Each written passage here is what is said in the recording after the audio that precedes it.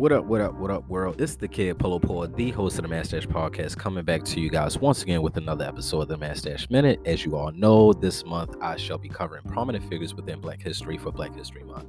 Our first episode, we have covered our first highlighted figure, which was Malcolm X, a man with high regard who has contributed to the Black conscience of acquiring everything that is entitled to the modern-day African American respectfully. Today, day 2, we shall highlight the very first billionaire in history, in which was a Black man, yes, named Musa. What if I told you his generous gifts to Egypt would destroy their entire economy? Well, ladies and gentlemen, what you have here is the great Musa. The man, the myth, the legend. Musa is truly the finite definition of what it is to be an emperor. Besides his vast riches, Musa was the very first Black Muslim ruler to traverse throughout West Africa nearly 4,000 miles for his journey to Mecca. Ladies and gentlemen, if this piqued your interest or you just want to know just a tad bit more about one of our ancestors, please stay tuned to some dope history of the great Musa.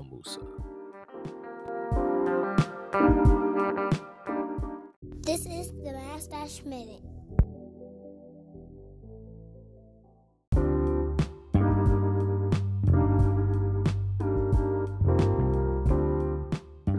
And we're back. So previously stated, we shall today discuss the great Musa.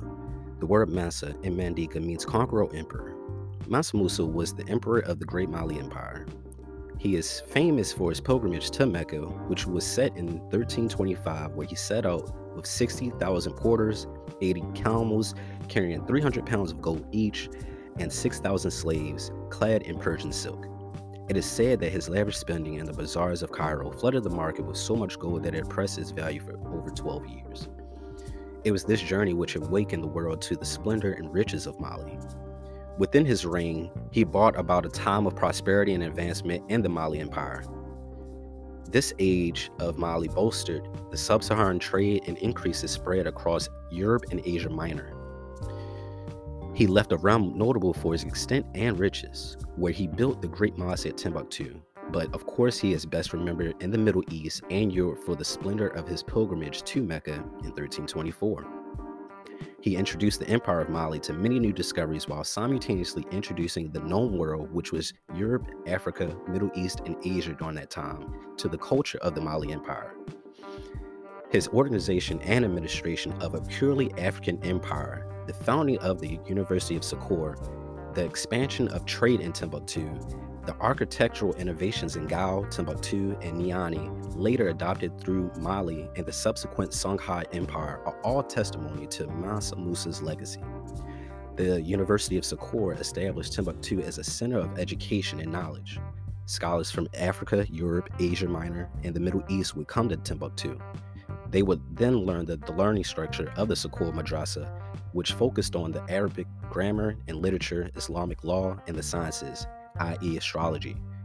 Under Musa's reign, the production of books was heavily sponsored by the king and other prominent families, with paper imported from China. This bolstered the book trade in Timbuktu. Soon, books became the most valuable commodity within Timbuktu. This attracted traders, merchants, and scholars alike from around the world. Private libraries became very common within Timbuktu. By the end of Musa's reign, the Sakor Madrasa housed over 25,000 students and had one of the largest libraries in the world with over 400,000 manuscripts. These manuscripts included works on African history, culture, papers on philosophic, religious, or socio-economic debates. Musa will also be remembered for his wealth and piety, with which he invested in making Mali a center of religion, education, and commerce throughout Africa, Europe, and the Middle East.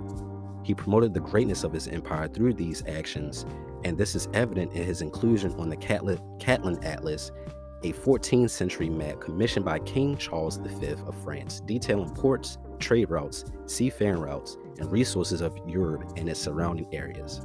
Musa was truly a great man, leader, trailblazer, and champion of his people. Through his great deeds, he did not forget to utilize his power, intellect, and faith to better his community. Throughout my journey of researching this great emperor, I myself became not only proud but humbled by his vast greatness.